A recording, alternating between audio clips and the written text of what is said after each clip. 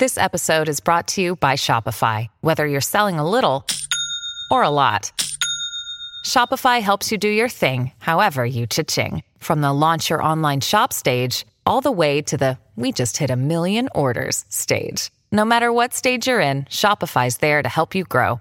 Sign up for a $1 per month trial period at shopify.com/special offer, all lowercase. That's shopify.com/special offer. Live in Dubai, I'm Eleni Jokos. I'm in for Julia Chatterley. Welcome to First Move. Now, US stock futures are heading towards a lower start today, and that's ahead of the Federal Reserve's September meeting. The central bank expected to announce another big rate hike tomorrow. Dow futures down 0.6%, NASDAQ down 0.7%, S&P also under pressure as well. Now, in New York, the UN General Assembly is underway right now. World leaders are attending the very first in-person gathering since the pandemic began. Now, today's speakers include Brazilian President Jair Bolsonaro and France's Emmanuel Macron. US President Joe Biden is also set to speak tomorrow. Now, many of the people heading for New York are coming from the UK, where they were guests at the funeral of Queen Elizabeth. Officials in London say about 250,000 people filed past the Queen's coffin to pay their respects. Meanwhile, Russia's invasion of Ukraine is expected to cast a shadow over this year's UNGA. Ukrainian officials saying Russia is escalating attacks on civilian infrastructure as its forces continue to be driven back by a Ukrainian counter-offensive in the east. Moscow's proxy leaders in the Donbass region now calling for a referendum on becoming a part of Russia. Ben Wiedemann joins me now with the latest. Ben, the past few weeks, Ukraine has had a very successful counter-offensive, Russia incurring losses, and now Russia, of course, trying to bed down its power, its strength through referendums. Give me a sense of what's going on. Yes, what we've seen today is that the Luhansk People's Republic, which is this pro-Russian breakaway republic, the Donetsk People's Republic, as well as the Russian authorities in Kherson and Zaporizhia have all announced between the 23rd and the 27th of September, they will be holding referenda to decide whether to join Russia, to basically make those areas part of the Russian Federation. Now, the vote will be in person or online. The problem may be that in many of these areas there's no internet, so it's questionable how those votes are going to go ahead, but not in doubt is the outcome, given that what we've seen in the past is that they always win. The head of President Zelensky's office has said that this announcement about referenda in these four areas is what the fear of defeat looks like. Of course, recently we've seen Russian forces in disarray in this area, the Kharkiv region, and we were able to go to Izium the other day, where we discovered that those who lived under Russian occupation do not have warm memories of that period. Help arrives in Izium, bags of barley meal, tins of food. Waiting her turn, Inessa shrugs off the tribulations of late. She's seen worse. We survived World War II when I was little, she tells me. Surgeon Oksana Karpetian hands out medicine. Sedatives are in high demand. They've got half of a year, 6 months, without any help. You can understand what do they just imagine what do they feel. Liberation from Russia isn't the end of Izium's troubles. Much of the city was severely bombarded before falling in spring to the Russians. There's no running water, no electricity, no heat. Crowds gather to charge cell phones off an army generator and make calls, 10 minutes per person, using internet provided by a satellite connection. Lubov and her daughter Angela are calling relatives. They want to leave. Winter is coming. People will freeze, Angela warns. Older people won't survive. They also fear the Russians could return. Nearby, the signs of their hasty retreat. Helmets strewn outside a house Russian soldiers commandeered. Breadcrumbs still on the table. Insects make a meal of fruit half eaten. On the edge of town, the remains of Russia's once vaunted army before a monument harking back to a different time, which now seems like the distant past. Natasha shows me a newspaper distributed during the occupation. What does she think of him? I haven't thought anything good about him since 2000, she says. He destroyed everything in Russia. The paper does, however, come in handy. And of course, the experience of these people under Russian occupation is very relevant to what's going on in those breakaway regions that are going to hold a referendum. Now, it is anticipated that they will all vote in a great majority to join Russia. The problem is that once those areas are, as far as the Russians are concerned, part of the Russian Federation, that brings in the possibility, the danger, that Russia will declare this a full war instead of this special military operation. Eleni? All right, Ben Wiedemann, thank you so very much for that update and your report. Ukraine is expected to dominate the 77th Annual UN General Assembly in New York. The debate begins this hour with the first speech from Brazil, as is the tradition. The UN chief warns the meeting comes at a time of great peril for the world, with global divisions greater than they have been since the Cold War. And as you can see, these are pictures from the United Nations UN Secretary General Antonio Guterres addressing leaders. Richard Roth, you are a veteran in covering the UNGA. And you know, when you hear the words, the world is in a state of great peril, it just literally gives you a sense of the uncertainty, the issues that world leaders need to discuss, and of course the messaging, importantly, to Vladimir Putin, and importantly the messaging towards Vladimir Zelensky. Yes, it's year 77 for the General Assembly, and following up on Ben's story, the Ukraine crisis will not be solved this week, despite the presence of over 140 heads of government and heads of state. The Russian Foreign Minister Sergei Lavrov will be in the building. No planned bilaterals with major Western countries at this time. It would be a bit of a minor breakthrough if there was actually talk between Secretary of State Blinken of the U.S. and Lavrov. They have avoided each other at two other international gatherings. Coming into the building, what we see is a feature of the UN General Assembly, a parade of prime ministers, presidents, heads of state, foreign ministers. They all file in with their delegations at the so-called delegates' entrance. Then they proceed to the General Assembly Hall, where many are now listening to the UN Secretary General Antonio Guterres. He's got a big problem. Ukraine has really, as one Western diplomat told us, turned the place upside down. Permanent member of the UN Security Council, can't be removed. It's engraved in the charter. Russia versus much of the world. However, there are African nations that feel too much attention has been paid to Ukraine. They're not getting enough food. The money, the donations to help out from major powers has gone towards helping Ukraine, not to other nations. Climate was going to be a big topic this week, education, a whole barrage of other issues. But this war involving a permanent member of the Security Council has dwarfed all the other issues.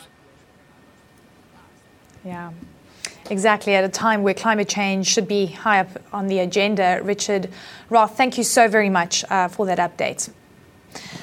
All right, Jerome Powell in the spotlight this week as the U.S. Federal Reserve kicks off a two-day policy meeting today. Just about everyone expecting another significant interest rate hike. All indications point to another increase of 0.75 percentage point, the third big one in a row, and the Fed's fifth rate hike this year. Policymakers, of course, trying to rein in inflation, which is near a 40-year high. Rahul Solomon is going to break it all down for us. Rahul, I have to say, after the inflation reading that we saw last week, a lot of people talking about a potential 100 basis point rate hike, and also a lot of criticism that the Federal Reserve didn't act quickly enough when we started to see inflation rearing its head. Do they have enough tools in the box to try and temper what we're seeing at the moment? Well, I mean, interest rates certainly will work. The question is, Eleni, how soon will we start to see it work? And you're right. Now we're starting to hear some projections that might we see 100 basis points or a full percentage point raise to interest rates, which would be unprecedented in modern times. And Eleni, to put this in perspective, if in fact we do see 0.75% today, you'd have to go back 40 years to see rate hikes go up so consecutively so much. And so we are certainly living in historic times. I want to paint a picture for you of sort of where inflation is on a yearly basis. And you can see we actually are sort of trending directionally lower. We can pull up yearly inflation for you now. And you can see 8.3%, certainly better than the 9.1% that we saw posted earlier this year.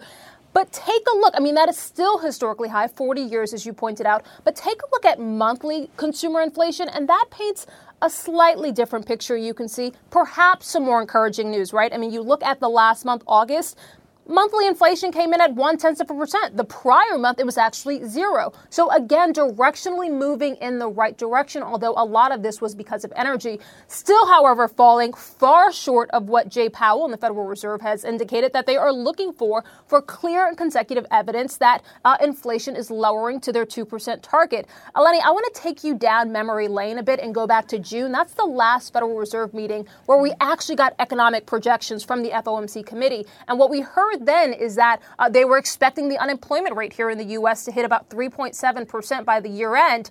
We're already there. What I think will be really interesting today is where they see the federal funds rate ending by the end of this year, because back in June, they expected that to end at about 3.4%. We know the market is expecting that to be much closer to 4% by the end of the year. So that will be very interesting. Not just what they do in terms of interest rates. That, of course, is the big story, but also where they see rates going by the year end. Yeah. And the messaging around this, right, Rahel, and just how much of this has actually been priced in. I know the markets were really spooked last week. Any specific messaging, very quickly messaging that people are anticipating from Jay Powell?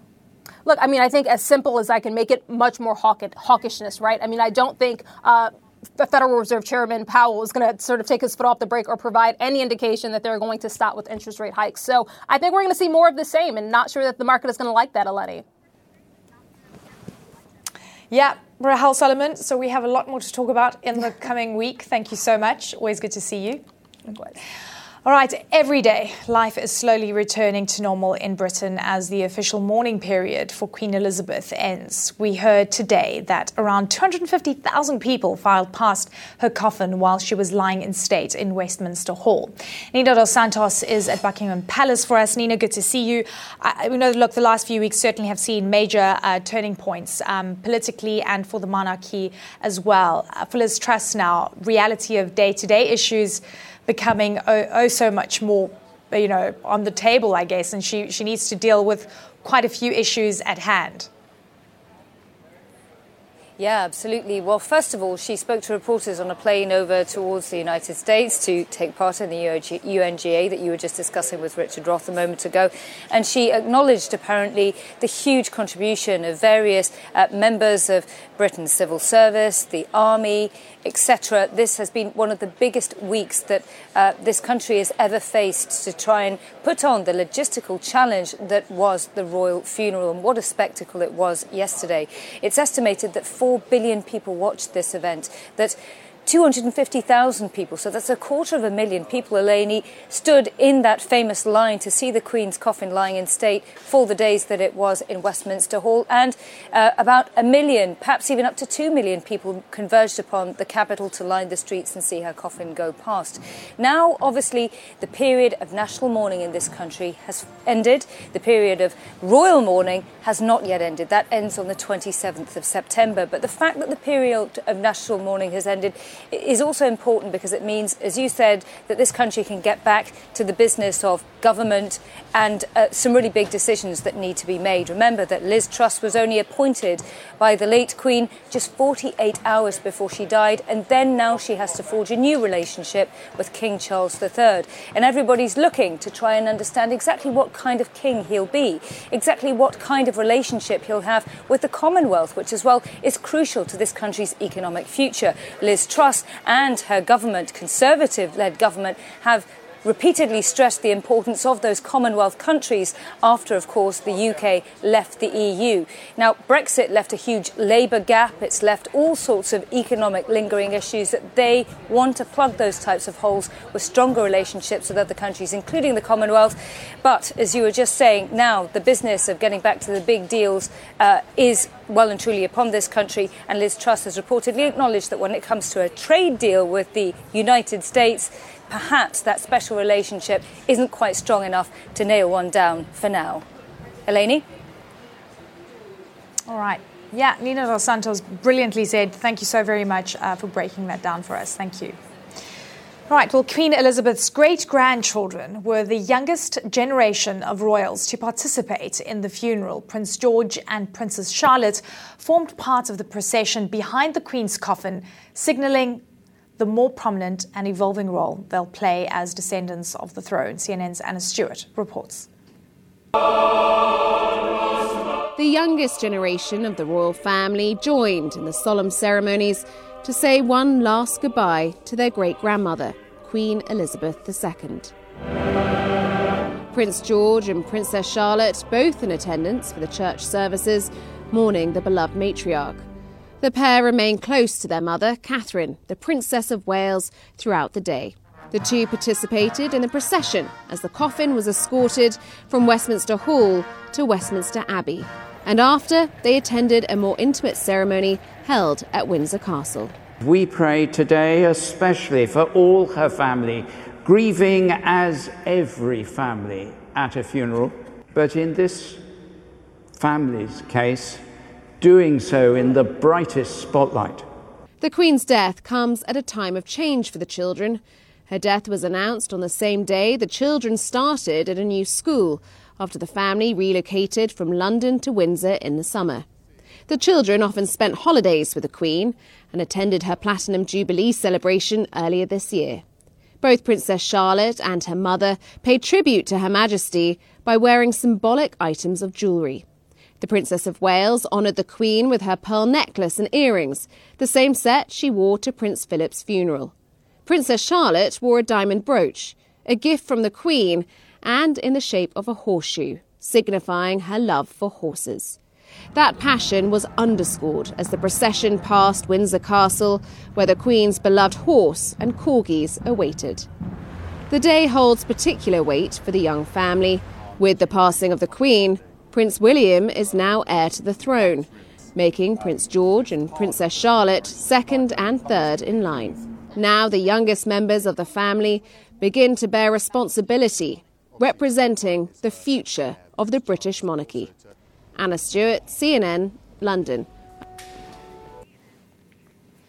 Well, straight ahead, Germany is working quickly to wean itself off Russian fuel before winter. I speak with the head of one of Europe's biggest energy companies about the crisis.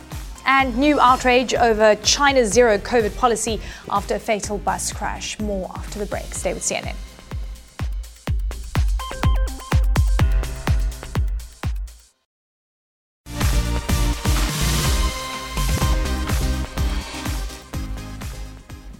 On the sidelines of the United Nations General Assembly, expect Europe's reliance on Russian energy to be a hot topic as we head into winter. Germany, which is trying to wean itself off Russian gas, says its reserves are over 90% full. The country is getting its gas from the Netherlands, Belgium and Norway. Now, as you'd expect, Enel, which is one of Europe's biggest energy companies, is monitoring the geopolitics. It operates in more than 30 countries across 5 continents. Francesco Starace is Enel's CEO and General Manager. Francesco, really good to see you. Thank you so much for taking the time. First question, do you believe that Europe is going to be able to get through this winter with the current state of its gas reserves and supply? Yes, I think the winter might be past with probably some sacrifices, lowering temperature for the heating and making a little bit of savings in also some industrial sectors. We have been asked also to try and avoid use gas and use alternative fuels, in this particular case coal, to just get through the winter. So I think the winter might be past. The issue is we will get at the end of the winter in the springtime with all the gas reserves fully used or well used, and that will put down the problem of what to do next, how we will be able to refill for the next winter. So I'm more concerned, if you want, for the 2024 winter than the 2023 one. You've also said that the energy crisis could be resolved if there was a cap on gas prices, which is interesting because many people believe that this is a supply issue as opposed to just a price issue. But, give me a sense of what you're thinking about supply-demand dynamics and how a ceiling could be formed. The price of gas has been increasing over the last 12 months, only partly as a supply and demand balance or imbalance. But the large part of the price increase that we have observed in Europe is the result of an incredible volatility of the index with which gas is traded and to which prices of gas are anchored to across the European continent. That index has moved not really because of clear supply and demand constraints, but rather because of geopolitical anxiety and projecting a risk perception on the gas supply that so far has failed to break up. So we are saying the index, think about that, the index went up 10 times and it rolled with that the prices of gas 10 times across the Eurozone. But supply of gas itself would not only warrant that. So we think what needs to be done is let the index cool off and take a period of transient that will cap the index to a certain level so that prices of energy would cap for a while. That's something that I think is necessary, and many countries think that we should try that for at least 6 to 8 months. Yeah, and look, you mentioned anxiety. There's a general sense of anxiety. You see so much speculation feeding through into energy prices, which is a reality. Look, I want to talk about alternatives. You mentioned firing up coal-fired power plants. You've also been very vocal about not saying goodbye to nuclear as yet. Tell me what's on the table right now. And I have to say, in the background, we're talking about energy transition. We're talking about the climate change agenda, which seems that some of these issues are not aligned with that overall strategy. It seems like we're being derailed. Well, I think we have to separate these two moments. We have a survival phase, which is this winter, which doesn't mean that the trajectory we were going to pursue was wrong. Actually, it's a proof that we would have to accelerate the transition rather than rethink about it. Because if we had an accelerated strategy, we would probably get out of this gas crunch earlier and get off this crisis earlier. So what we need to do is, number one, survive the winter, and number two, accelerate the investment on renewables and decarbonize at least the energy sector, the electricity sector, and most of the heating sector. Let's think about that. About half, and in some cases 2/3 of gas consumption in Europe are linked to the use of gas for these two sectors, electricity generation and heating. Both can now, with the present technologies, be decarbonized fully, and that would mean wean off the need of gas from the overall European demand in a large quantity. In excess, I would say, to what today Russia has been exporting so far to the US, to the EU. So it's a case in which the energy transition gets reaffirmed and reinforced and needs to be accelerated rather than not the contrary. Yeah. Clearly, look, we need to push gas. You're very big in coal. Renewable energy space. Yeah, exactly. This is where the next question comes in. You're big into renewable energy. I want to be realistic here. We're talking about decarbonization. We're talking about net zero. How big can renewable energy be in the energy mix to ensure that we don't have any interruption in energy supply, in electricity supply?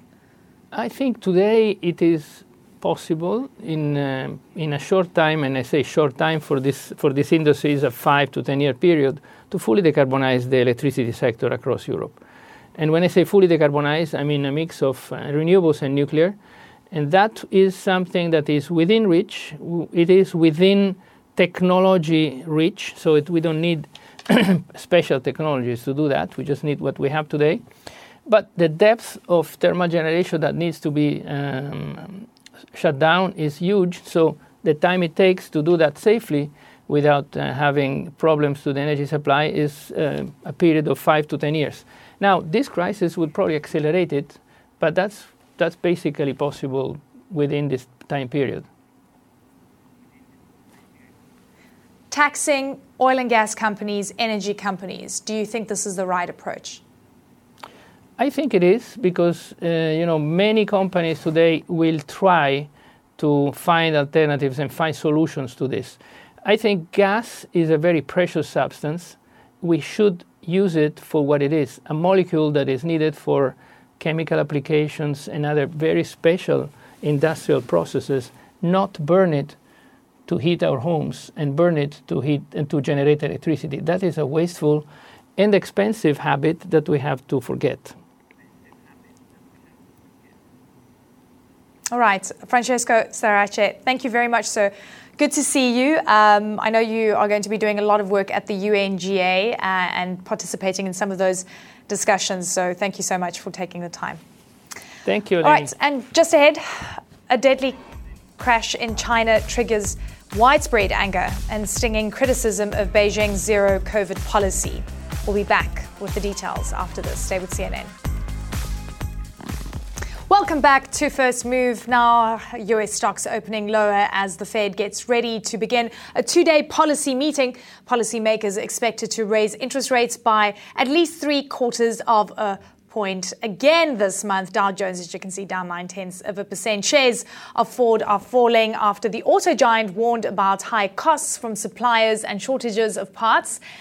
Meanwhile, vaccine makers, Moderna and BioNTech, also down following President Biden's comment that the pandemic is over in the United States. Meantime, in China, a bus crash in which 27 people died has sparked fresh anger over the government's zero COVID policy. The bus was taking people into mandatory COVID quarantine in the early hours of Sunday morning when it overturned in a ravine. Authorities say the cause of the crash is still being investigated. Ivan Watson joins me now. Ivan, thank you so very much for joining us. Look, this bus crash, again, a reality check for authorities in terms of their zero COVID policy and what that means in terms of reality on the ground, but also for the loss of life. Many people say it should have been done differently in terms of transporting those people. What do you have for us? Yeah, I mean, there's some important context here. This is the world's most populous country. And according to government statistics, there were 629 confirmed cases of COVID in China on Monday. And despite those relatively low numbers, the government is pursuing what it calls its dynamic zero COVID strategy, which involves very strict lockdowns impacting millions of people, carting off people by huge numbers to makeshift quarantine facilities, and imposing frequent mandatory testing on populations. And these kind of measures have been in place for months now, and they are leading to situations and cases that are, frankly, traumatizing parts of the Chinese population. A deadly bus crash in southwestern China sparking anger over the country's strict COVID policies. The vehicle carrying dozens of residents from the city of Guiyang, as well as their driver seen dressed in a hazmat suit, to a faraway quarantine center. Hours later, the bus overturns, killing at least 27 people and injuring at least 20. A worker later seen spraying disinfectant on the wreckage. The bus departed the southwestern city of Guiyang shortly after midnight on Sunday, with the goal of reaching a quarantine center in remote Libo County located more than 3 hours' drive away. Authorities say the vehicle tumbled into a ravine at 2:40 a.m., raising the question, why was it so important to rush suspected close contacts of COVID patients such a long distance so late at night, especially in a province where officially there have been only 2 deaths from COVID since the start of the pandemic.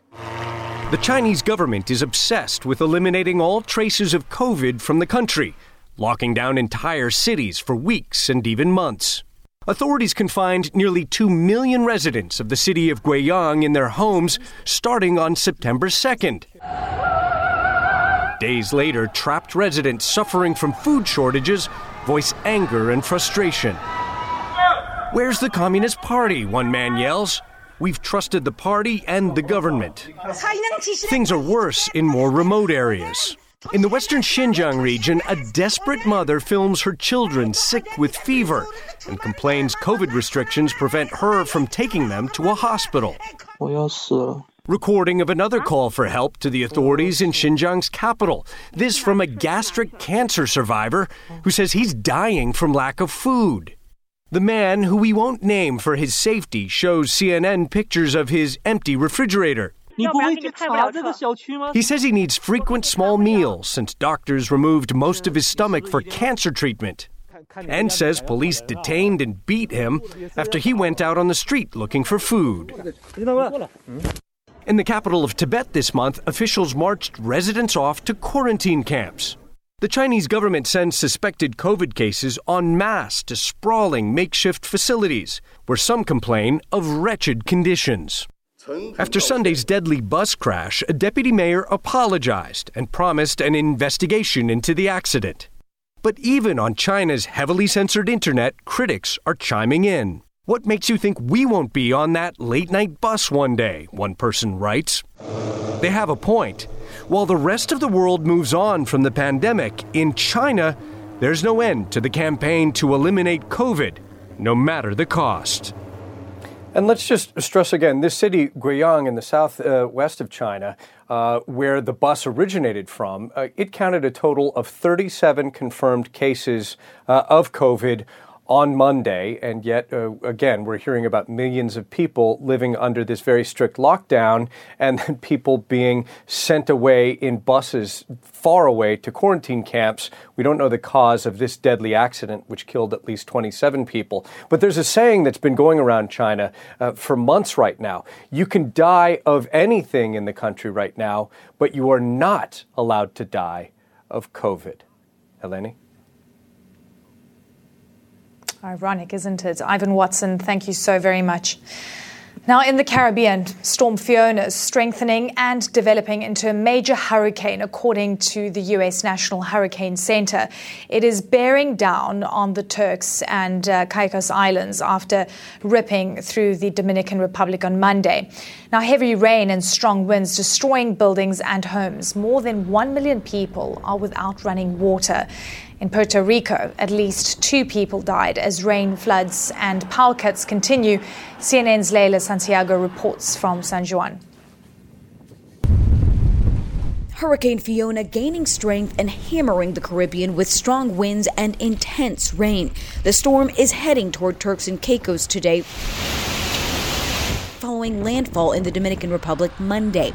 On Sunday afternoon, Fiona hit Puerto Rico, causing an island-wide power outage. By the time the tail leaves Puerto Rico, we will have gotten roughly 35 inches of rain. That's a huge amount of rain. The governor says he hopes it will just be a matter of days to get electrical service back to most customers. But one thing to keep in mind is that our grid is quite fragile still.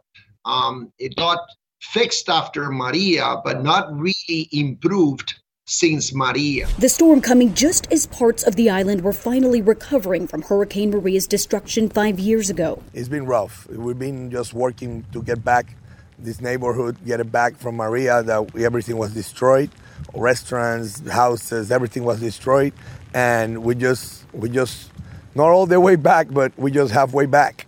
A lot of people, more than Maria, lost their houses now, lost everything on their houses because they're floating. This is the barrio, the neighborhood where the National Guard had to come and rescue people. Still a lot of flooding. I can hear generators powering the home, and it is still pouring down with rain. Neighbors looking out, wondering exactly what will come next as Hurricane Fiona, the remnants of it, continue to demolish this area. The family rescued during the storm now safely in a shelter. She says this was worse than Maria. She's pointing out that they've already been underwater for 24 hours and the rain is still coming down. So she's concerned about the 2,500 families that she says are impacted by this here. At least 1,000 people rescued from floodwaters. More rescue efforts still underway as emergency responders try to navigate through difficult-to-reach areas. In Utuado, the interior part of the island, 25-year-old Leomar Rodriguez watched this bridge come apart in just minutes and wash down the river. On the west side of the island, rainfall swelling the Guanajibo River in Hormigueros, surpassing its previous record height at 28.59 feet set during Hurricane Maria, now gauging to more than 29 feet, the National Weather Service said. The damage from Hurricane Maria still looms large over the island. We've wasted 5 years. So the fear of the Puerto Rican people is that history will repeat itself.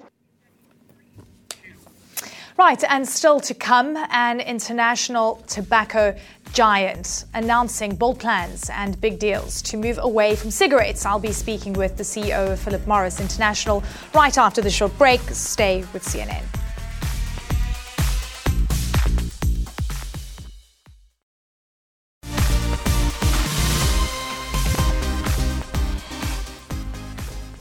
The United Nations General Assembly is underway in New York, and one topic that's being addressed is the transformation of the tobacco industry. Tobacco giant Philip Morris International, which distributes cigarettes brands such as Marlboro to international markets, is working on moving away from cigarettes by investing in smokeless nicotine devices. Its goal is to become a majority smoke-free business by revenue by 2025. And recently announced major acquisitions in the pharmaceutical and healthcare sector as it moves beyond nicotine. Philip Morris International says many countries could end sales of combustible cigarettes within 10 to 15 years. Joining me now is Jacek Olczak, the CEO of Philip Morris International. So good to see you. Thank you very much for joining us. You're in New York for the UNGA, talking about transforming the tobacco industry. I want to refer to the WHO report that was released a few months ago that spoke about tobacco poisoning our planet. And it basically goes beyond than just the health issue, I think, that's been dominating headlines, but the environmental impact of pollution, of water usage, and generally the tobacco value chain. So when you say transforming the industry, what would that look like to you? Well, the first, most importantly, is to finally put the cigarettes as we know them today well behind us. And I do believe that if all the parties involved, including mentioned by you, WHO, would act together with the industry, with our stakeholders, we could end the smoking in the very, very short period of time. Actually, the supply chain impact of a tobacco growing is not as bad as people would think. There's a lot of, good agronomy actions being taken. There's a good stewardship about the water used, etc. But the prime impact of the industry, which we have the negative impact, is the combustible cigarettes. And I think it's a high time today to utilize the science and the technology, allowing to take the smokers to the much better alternatives rather than let them continuing smoking. And yes, I agree with you from the agro-processing side of things. I've actually been to a few tobacco farms in Zimbabwe and seen how communities are reliant on this crop. But interestingly, the pollution side of things is fascinating because you're saying combustible cigarettes, and you know that the cigarette butt or the filter is actually one of the biggest polluters globally. And that's a big point of contention where they're saying, can we get rid of it in the meantime? Do cigarettes really need it? Would cigarette companies be willing to take on the responsibility of cleanup? Where would you plug into this, given that you're talking about transforming the industry? Yes, I mean, we're working also on a biodegradability of the filters, okay? They will not improve the health, the negative health impact of the cigarette as we know them. However, they can address the environmental impact. I mean, these solutions are not really available, so not ready available, not scalable, but we're working hard on this one. There's also a number of initiatives we're taking in how to dispose of the cigarette butts in the way that they cannot, directly go into our waters, rivers, etc. It's a hard assignment for all of us. But again, I mean, the main cause of the main negative impact coming from a cigarette is the smoking, is the combustion. This is where all of the negatives are being created when consumers or smokers are exposed to all of the toxicants in the smoke. And we know today that they are much better forms of consuming a nicotine. You mentioned electronic cigarettes, they are heat-not-burn products, the oral category products, and I think that's the quickest fix which could very rapidly to change the harm trajectory of the cigarette smoking. And of course, you've got a smoke-free target, right, by 2025 in terms of your revenues. You're getting closer to that through acquisitions. It's been fascinating to see some of the companies that you've been acquiring. They're in the healthcare space. And of course, you're also focusing on the Swiss company called Match. But you importantly said that it's how do you consume nicotine in the best way possible.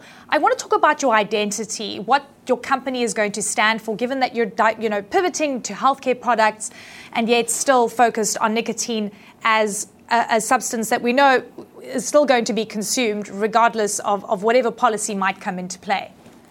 Yeah, let's make it very clear. It's not the nicotine, which is the cost of the harm created by smoking. It's the smoking and the tar and all the other constituents which are being released while you combust the tobacco cigarette. So it's not the nicotine which really is an issue here. The issue is all the other, the compounds which are found in a smoke once you're burning a cigarette. They are safer, they are better forms of a consumption of nicotine. You mentioned heat-not-burn, which is our flagship platform, very successfully taking people out of combustible smoking. I mean, there are markets where about almost a third of the smokers already left the cigarettes behind them. There are oral platforms, there are electronic cigarettes. These are all much better forms of a consumption of a nicotine. So we put for ourselves a very ambitious target that by 2025 we should attain the 50% revenues coming from a smoke-free propositions. And we are on the perfect path to reach the target. We already have 10 markets out of our global footprint that we are well above 60% of the revenues coming from a smoke-free product. So this is unstoppable transformation, which we continue. And I believe one day we will have to remind people that Philip Morris International was the company which used to sell cigarettes. And we will just forget how the cigarettes look like we, for example, forgot how the landline phones were looking 20 years ago. Interesting analogy. Jacek, very quickly, sorry. Russia accounted for 6% of revenues last year. You still haven't exited Russia. It's going to cost you a lot of money. What is the prognosis in terms of betting that sail down and exiting Russia? Yes, I have about almost 30 years experience in this industry in Philip Morris, and I work on a number of business development measures, divestitures, and similar transactions. I never was confronted in such a complex situations as we now in Russia. So we're working on the restructuring, rearranging our presence in Russia. But if you want to satisfy all the important stakeholders, your shareholders, there is a huge value which we have in of our business in Russia, the various regulators, governments, etc. This is really a very complex situations. But also, we're focusing in the meantime on our operations in Ukraine, because let's not forget that, the real drama is happening in the Ukraine. We had a factory in Kharkiv, which was bombarded. We need to support our people, their families, and the other citizens of Ukraine. There was a tremendous effort which we spending behind it. Yeah. You also mentioned, Jacek Olczak, thank you very much. Good to see you. We've run out of time, Jacek, but thank you so much. I'm sure we'll speak to you again very soon. Much appreciated. We're going to a short break and a smash and grab at Rockstar Games. The maker of Grand Theft Auto, remember that? Well, unreleased game footage is already online. We'll chase the latest up next. Stay with CNN.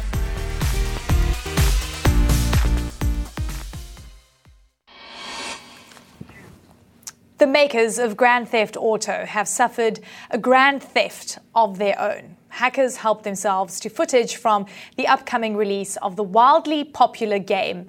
In-game screenshots and videos have been splashed online. Paul LaMonica joins me. Paul, I mean, this is a twist of irony, isn't it? But a costly one. Tell me what the numbers say. Yeah, I mean, the word theft, obviously, in the title of the game. And this is an issue for Take-Two Interactive, the owner of Rockstar Games. Their stock briefly fell about 3% yesterday morning, Eleni, after the hack was discovered and publicized. The shares did rebound by the end of the day, and Take-Two and Rockstar are reiterating that, yes, this is real. These are photos and videos from the upcoming game that is yet to be released, but they do not think that any data was compromised for current game users, and that they're still working on the game and it will be released when it's ready, despite this hack. Yeah, I mean, I'm just looking at some of the footage. Is it a huge compromise in terms of the players looking at this and kind of getting some insight?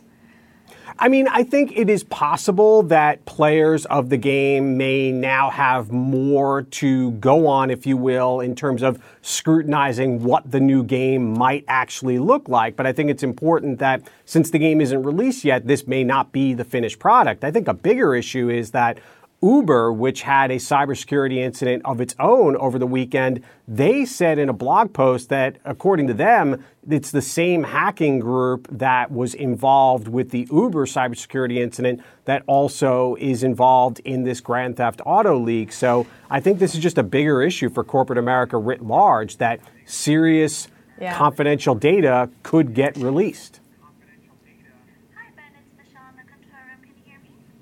All right, Paul LaMonica, thank you so much. The footage we were showing you is from the previous game, not the new one. Thank you so very much for joining us. That's it for the show today. Connect the World is up next. Stay with CNN.